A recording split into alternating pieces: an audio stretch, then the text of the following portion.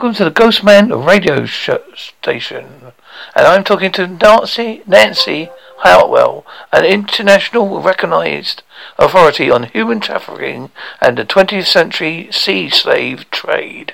She has been more than 700 radio interviews in 30 countries on the topic, written 3 books about victims of crime, including Harem Slave, which reached number 7 in all fiction on Amazon. She's travelled to 45 countries and speaks a dozen languages. She and her husband, a distinguished attorney from Cameroon, were the first chocolate and vanilla couple to marry in the state of Maryland. Their daughter, Rebecca, I can't even pronounce her second name, I'm not going to even try, has been selected for the 12th time as one of the 100 most influential people in Africa. Nancy lives in Tampa. Hi Nancy, and how was your day today? My day has been lovely and busy. It's 75 degrees here in Tampa. I was working outside in the garden. I'm still pinching myself. Wait a minute, this is December and I'm working in the garden. But it was lots of fun. Now I'll start with the first question. How did you get interested in this topic? Well, I had a friend who disappeared. They found her bicycle next to the road, but nobody heard from or has seen Ursula since. And several weeks later, we heard rumors that she had been sold to a sultan in Libya. And it was the only explanation that made any sense at all. Well, this was about 45 years ago, and at that time I was a pretty cute blonde myself, and I kept thinking, holy Toledo, that could have been me. So I started collecting stories, and over the years I've been bombarded with stories about this topic. Once people know you're interested in it, you get lots of stories, and I noticed that they formed distinct patterns. And so many years later, I finally had time to sit down and weave these stories together into my 3 books in the human trafficking series. I'm going to put 2 questions combined here because I think they're sort of very similar. Who is more likely to be victimized, and is it mostly connected to the sex trade? Well, the sex trade is what gets the most publicity, and of course that's an extremely serious problem, but labor slavery is far more prevalent. Young men who are lured by promises of wonderful jobs. There are recruiters who go to poor countries and promise fabulous jobs with good pay, excellent benefits. The families give them going away parties because they'll be able to send money home. They sign what appear to be perfectly legal labor contracts. Their transportation is paid to the place where they're going to work. And as soon as they get there, suddenly everything changes. They confiscate their travel documents, they rip up the contract, they keep the young men under lock and key. For example, the World Cup finals that will be played in Qatar in the year 2022, the facilities for this event are already under construction with slave labor. The guys are sleeping on concrete. Conditions have been so horrific that they have been averaging a death a day, and hardly anybody knows. The fishing industry in Southeast Asia is heavily dependent on slave labor. Same exact scenario. And if you have seafood in your freezer from Malaysia, Vietnam, Thailand,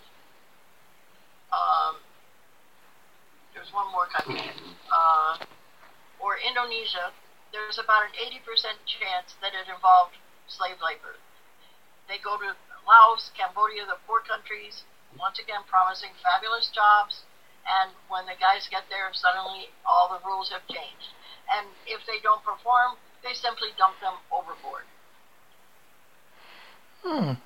but that is not to minimize the sex slave trade, which is also extremely prevalent and a very serious problem. But young men and young women are at risk, both for the labor slave market and the sex slave market. Just a few weeks ago, there were 2 teenage boys in St. Petersburg, right across the bridge from me here in Tampa, who were rescued. They had been lured by promises of a much better life, and then they were held as sex slaves for some homosexuals. So young men and young women are both at risk for as victims of this horrible, horrible crime. So, what are the most common ways that the predators lure and trap? Well, I suppose we can call them victims, because they are. Yes. I don't like that word sometimes. I've got to, I mean. Right. Well, these are victims of a crime, and I mean that's normally how we say it. But they will put ads on websites that they know that young people like, promising a wonderful opportunity. Whatever would turn, now in this case, we're talking about girls, whatever would turn a 14-year-old on. For instance, some lucrative modeling job, or a part in a movie, or participating in a hot new band. Think movies, modeling, and music.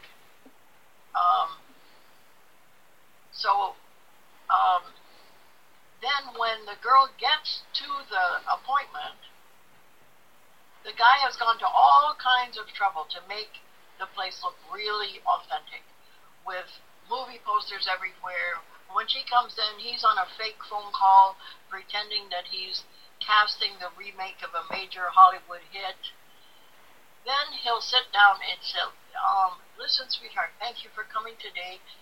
Tell me, do you have time to sit down and chat for a few minutes? Or is somebody waiting for you? Now, she hears the first part. Oh, goody, he wants to talk to me. I've got a shot at this. But what he's really asking is, have you come alone and unprotected? And if she says, oh, no, that's fine. I have plenty of time. Then he'll actually sit down and chat with her for a few minutes. Get her so excited she's just over the moon. And then he'll say, okay, let me show you the studio. Well, it's a closet. And he dumps her in and locks the door, calls the broker, who is probably a member of the Russian mafia. They used to just operate in Russia and Eastern Europe, but they noticed that there was a vacuum, so now their tentacles are everywhere.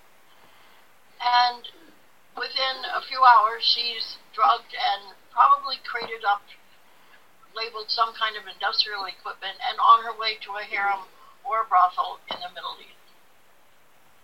That's the most typical scenario. It's pretty scary. Now, obviously as parents we do try to our best to say to our kids, don't talk to strangers, be aware of people, blah blah blah. But obviously we know with the power of the internet now, you don't see the people behind the strangers, and they're very, as you said, very good at tempting the kids around. There are even predators now lurking behind these online video games. Yeah, like Fortnite and places like that. Yeah, and now you can communicate with the people you're playing with, and they will often say, hey, meet me, let's play ball together or something. You know, a 45-year-old is pretending to be another 12-year-old. And let's meet at such and such a park, and the kid goes.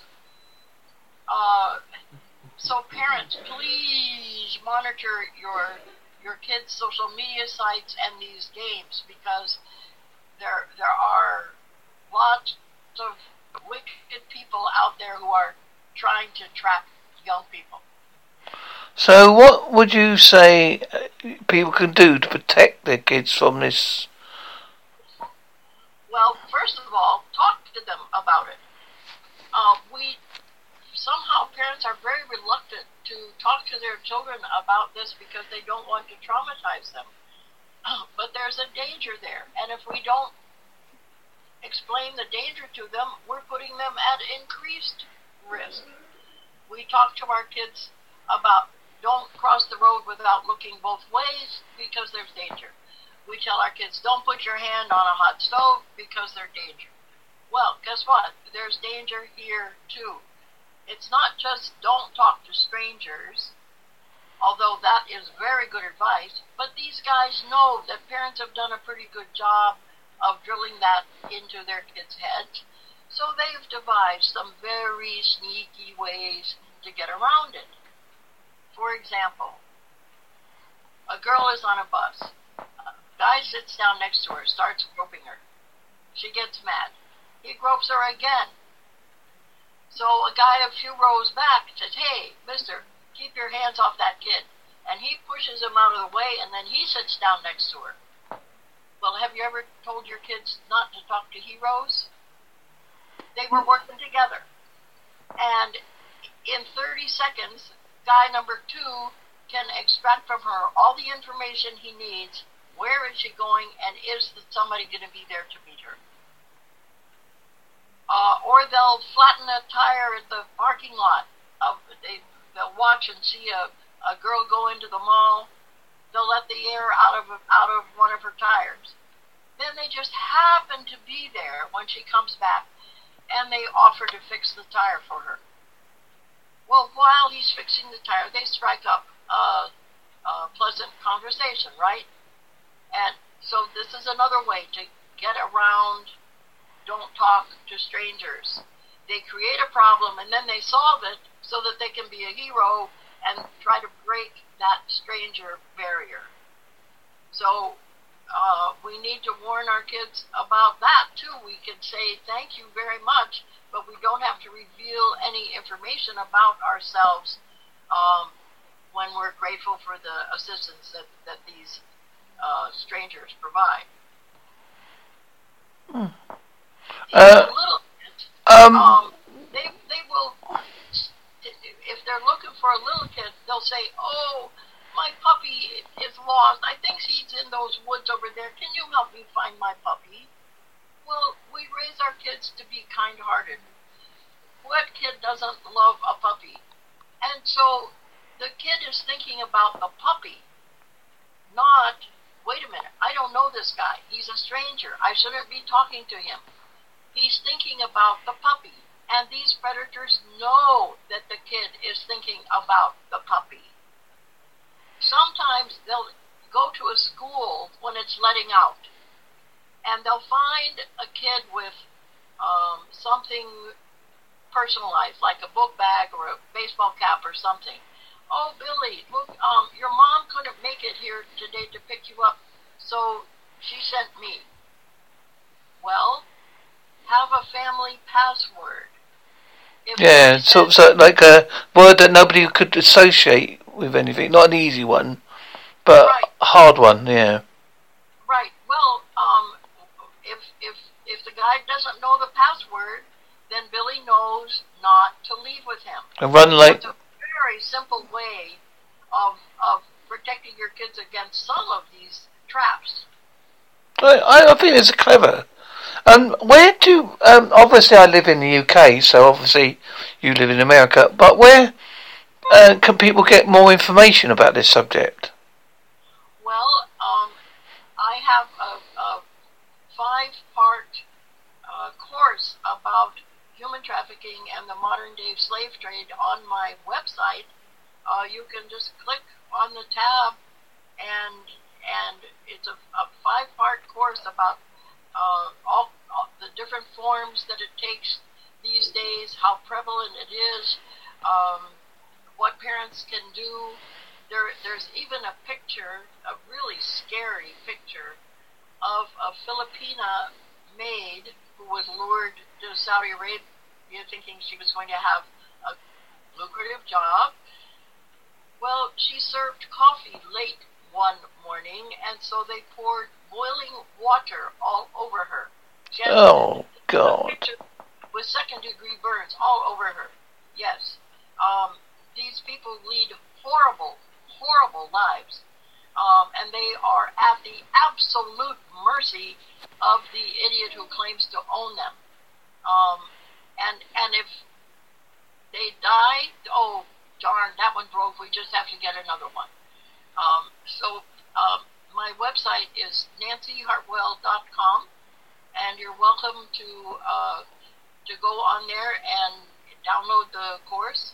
I also send out a newsletter every now and then, and if you would be like to be added to my circulation list, you can send me an email, and I'll send you copies of the newsletter. Yeah, I've just signed up to your course. Because you've fascinated me by listening to this. Because obviously it's a subject, unless you know about it, you don't talk about it. This is why, like through podcasting, you can find out information that wouldn't necessarily be easily available. Right.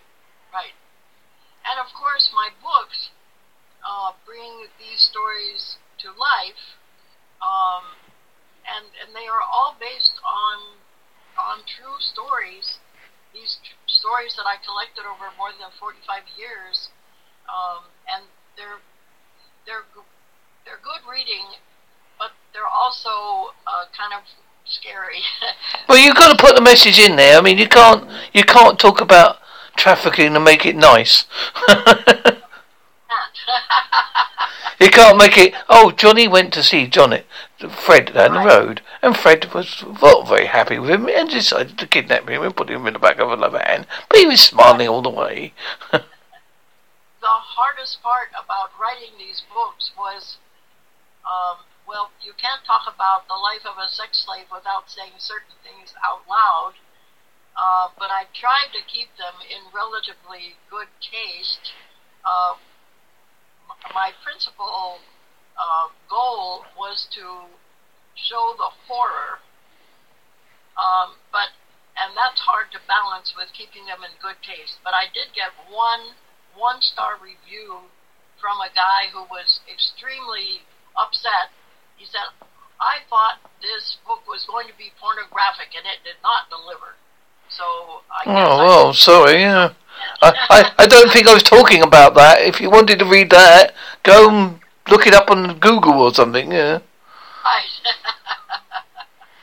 Now, obviously you put us as ordinary citizens. How can we help fight these criminals?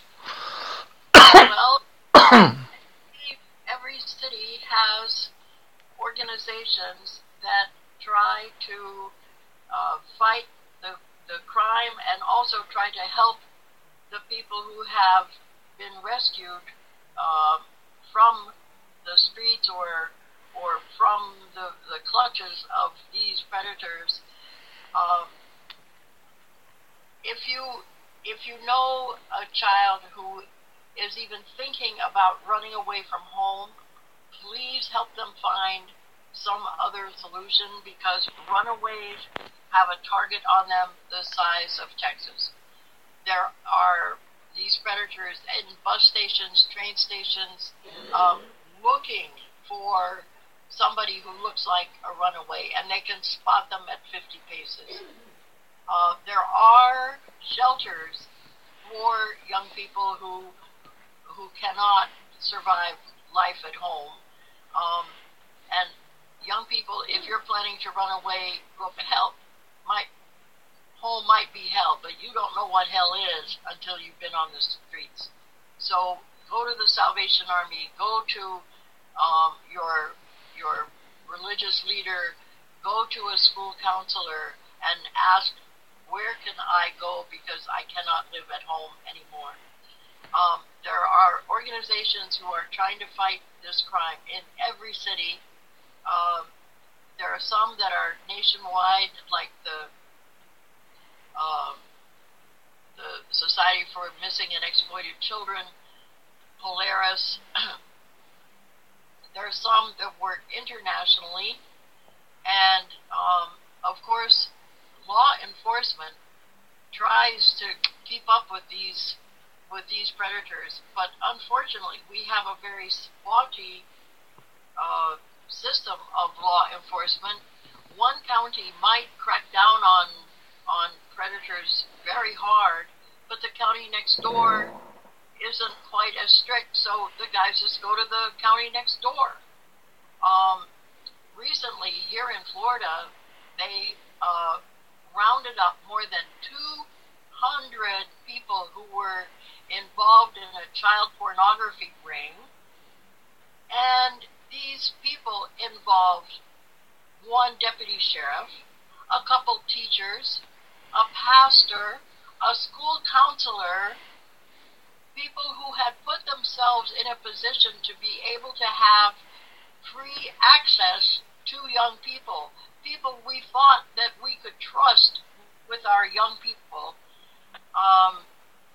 But these organizations are always looking for financial support. They're always looking for volunteers. But in each community, it's a little bit different. So check around and see what organizations are in your community. Read up on it, and you can give presentations to community groups like the Kiwanis Club or a church group or something to educate the public about it, because this topic is underreported and it's serious enough that it should be near the top of everybody's consciousness. And what, obviously, what do you think the U.S. government could do legally to try to stop all this?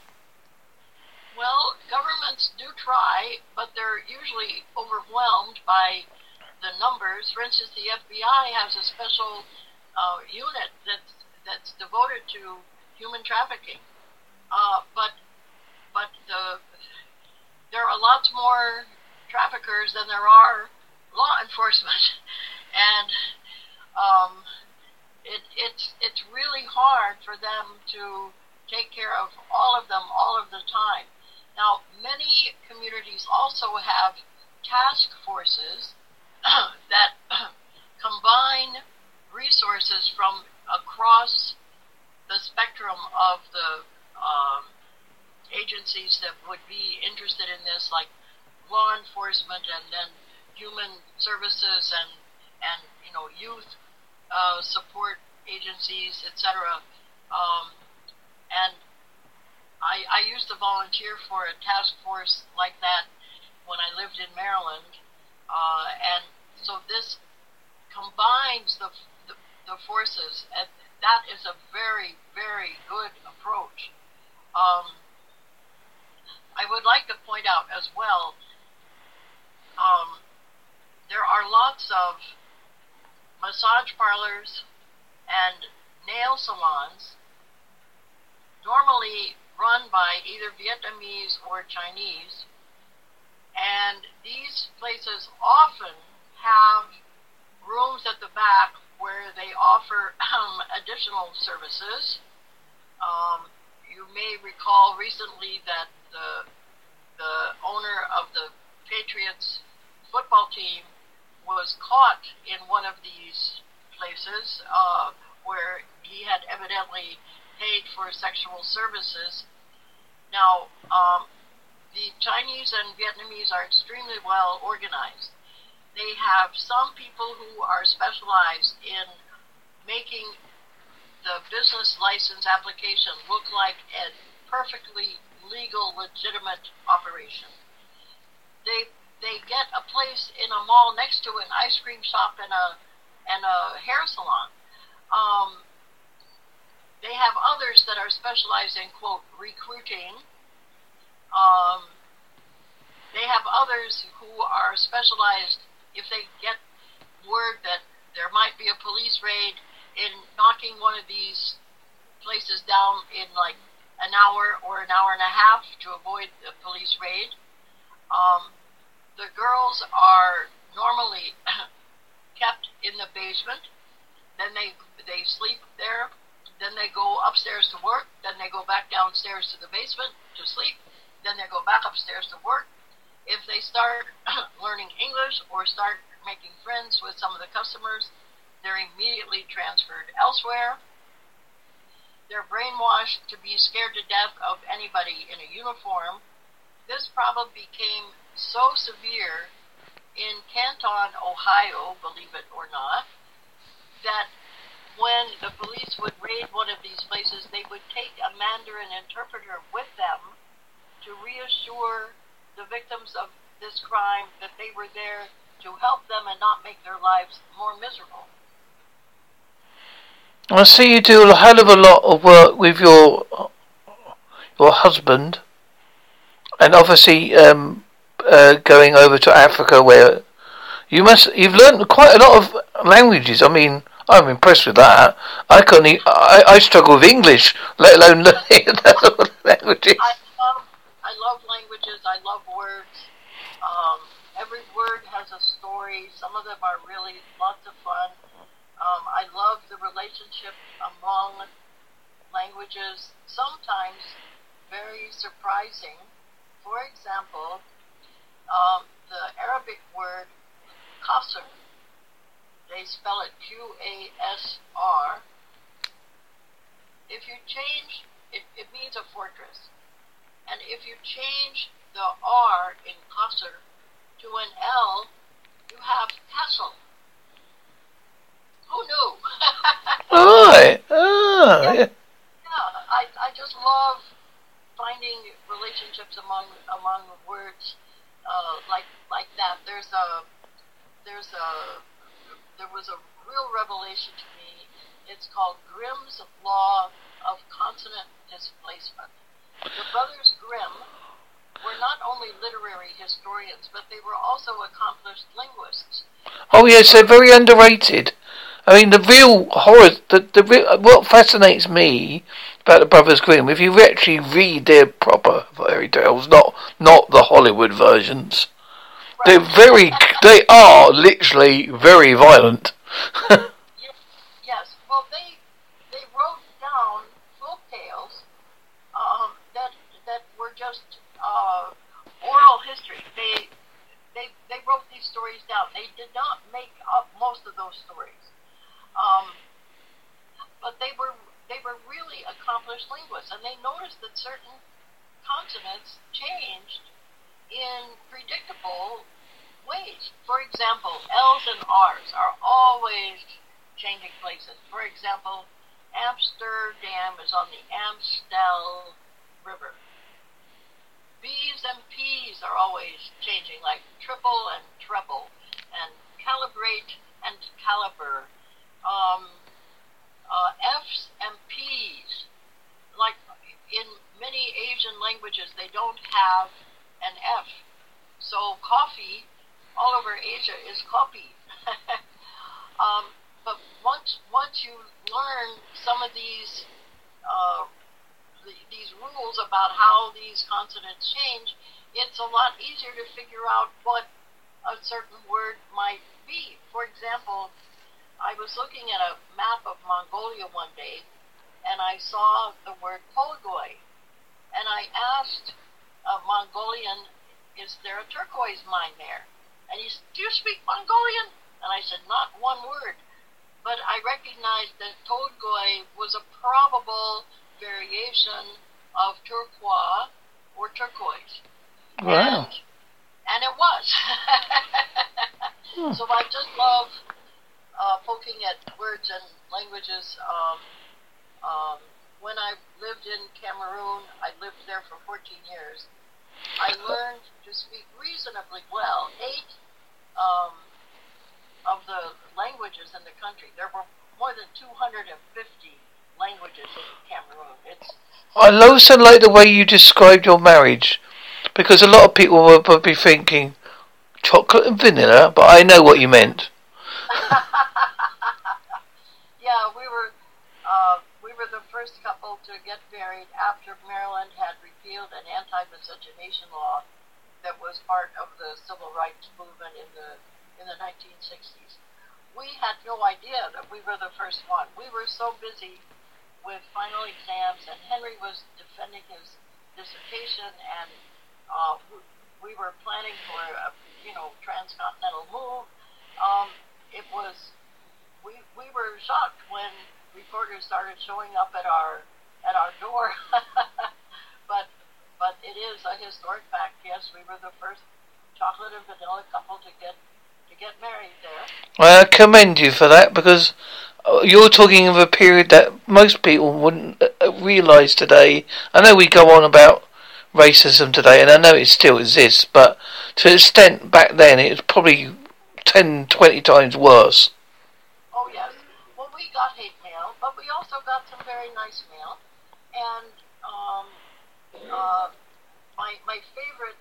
my favorite hate mail. I don't know if this person was dyslexic or just illiterate, but she said, "You are nothing but flith, flith, flith." All right, fine, okay. I don't quite get that, but hey, what do I know? Well, and a filth. I know, but Yeah. obviously you don't you ignore people like that because they're not the majority, unfortunately. Right, and when I got to Cameroon, I was welcomed with open arms. My family-in-law, they were absolutely wonderful. In fact, I'm still in touch with many of them.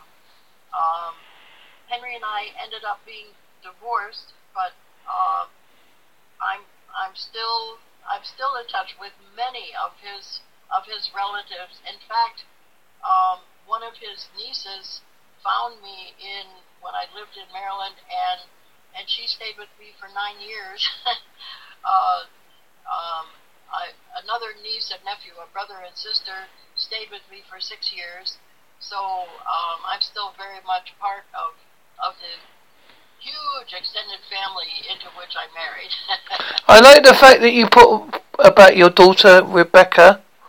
I can't pronounce your last name. I do apologise. I wouldn't even give it. I think it's Aaron Chog. And non-Chog. Oh, Chog. I wasn't too far off. No, you weren't. I like the fact that you've mentioned that she was selected for the fourth time as one of the most influential people in Africa. That's quite a thing to achieve. Yeah. The first time it happened, I thought it was a fluke. But the fourth time, no, that is no fluke. She is a techie. Becky the techie, we call her. And she's the founder of the Africa Technology Forum. She has her own IT company, Apps Tech, that has been in operation now for more than 20 years. She is in hot demand as a speaker about Africa and technology, women and technology, African women and technology, etc., etc., etc. She's on the board of directors of Salesforce, a multi-billion-dollar corporation headquartered in San Francisco. She's on the board of directors of a number of non-governmental organizations and international assistance organizations. And not only that, but she's a lovely person, and if you had no idea that she was this accomplished, you could talk to her for a couple hours and still have no idea that she was that accomplished, because she's very modest and unassuming. I mean, I'm presuming here that obviously, although you deal with a very serious subject, you have to have a outlet of some sort to sort of. I'm not going to use the word escape because it's not nice, not a fair word to use, but to sort of relax from to help, yes. It's too depressing. You're absolutely right. It's too depressing to write about slavery all day long. And when I can't function anymore, I get up and I bake a batch of brownies. Well, this became almost an obsession. And I now have a brownie cookbook available on Amazon called Heavenly Brownies with 101 variations of brownies, and I'm going to have to come out with a second volume because I keep thinking, oh wow, that would be really good. And like the other day, I made white chocolate brownies with swirled guava, and they were wonderful. You're making me salivate over here. I'm going, oh, that sounds really nice. I really would want one of them, but I can't because it takes a long time to come over here. So I'm going to have to buy the book now. Well, my 3 books are also available on Amazon, and the flagship book, Harem Slave, has been translated into French, Spanish, and German. And as you mentioned, it did reach number 7 in all fiction on Amazon. Well, I think it's because of the subject matter. And people know there's the truth factor in it. Obviously, you had to, because of fiction, and I know because of what I write myself, although you write about a true subject, sometimes you have to think, oh, I can't really say that. You know. Right. Well, it's actually what we call faction. But since I don't have copies of police reports and things like that, it's officially classified as fiction. But the stories are based on these true stories that I collected over my lifetime. I think you do a wonderful job, Nancy. I admire you. It's not the easiest job in the world, and I can understand. I know how much determination you must have, because I imagine you get a lot of. Well, I was going to swear then. A lot of SHIT, and because of the people that you have to deal with, and I admire what you do, and keep doing it because it's a subject that has to be brought out there. Because it's a shame it still exists in the world we live today. It is frightening. Well, I thank you so much for this opportunity to help get the word out. Just think, we may have saved a life today. Well, that's why I look at it, because I normally do like a neat sign-off before I go, but I thought I won't do that because of the subject matter. It's important that we get the message out there more than anything else. And I would like to add, yes, anybody who needs the help, please seek it. If you know someone else who's in the same situation, and you're thinking, just talk to them. Just go out and say, look, don't do this. You know, think about where you're going. Give me a phone call every hour, or do you want me to go with you, or you know, all these, like you say, all these little things that help. Do them, you know. Indeed. Well, I'm not doing nearly enough because the problem is still there. But thinking that I may have helped one person today. That's all that keeps me going. Well, that's a philosophy you have to have, Nancy. That's a philosophy I had when I was in care work. If I could help one person that day, I've achieved something. Because you can't help everybody. It's impossible. You just can't do it. Right. So I'd like to thank you for giving me your time of day. I appreciate you turning up, and I appreciate the subject matter. That it's a powerful subject. I hope people listen. I hope they do something about it. And I hope somewhere in the government, somewhere is thinking, oh my God, we have to clamp down on this. Thank you so much. God bless you. I'm saying to you.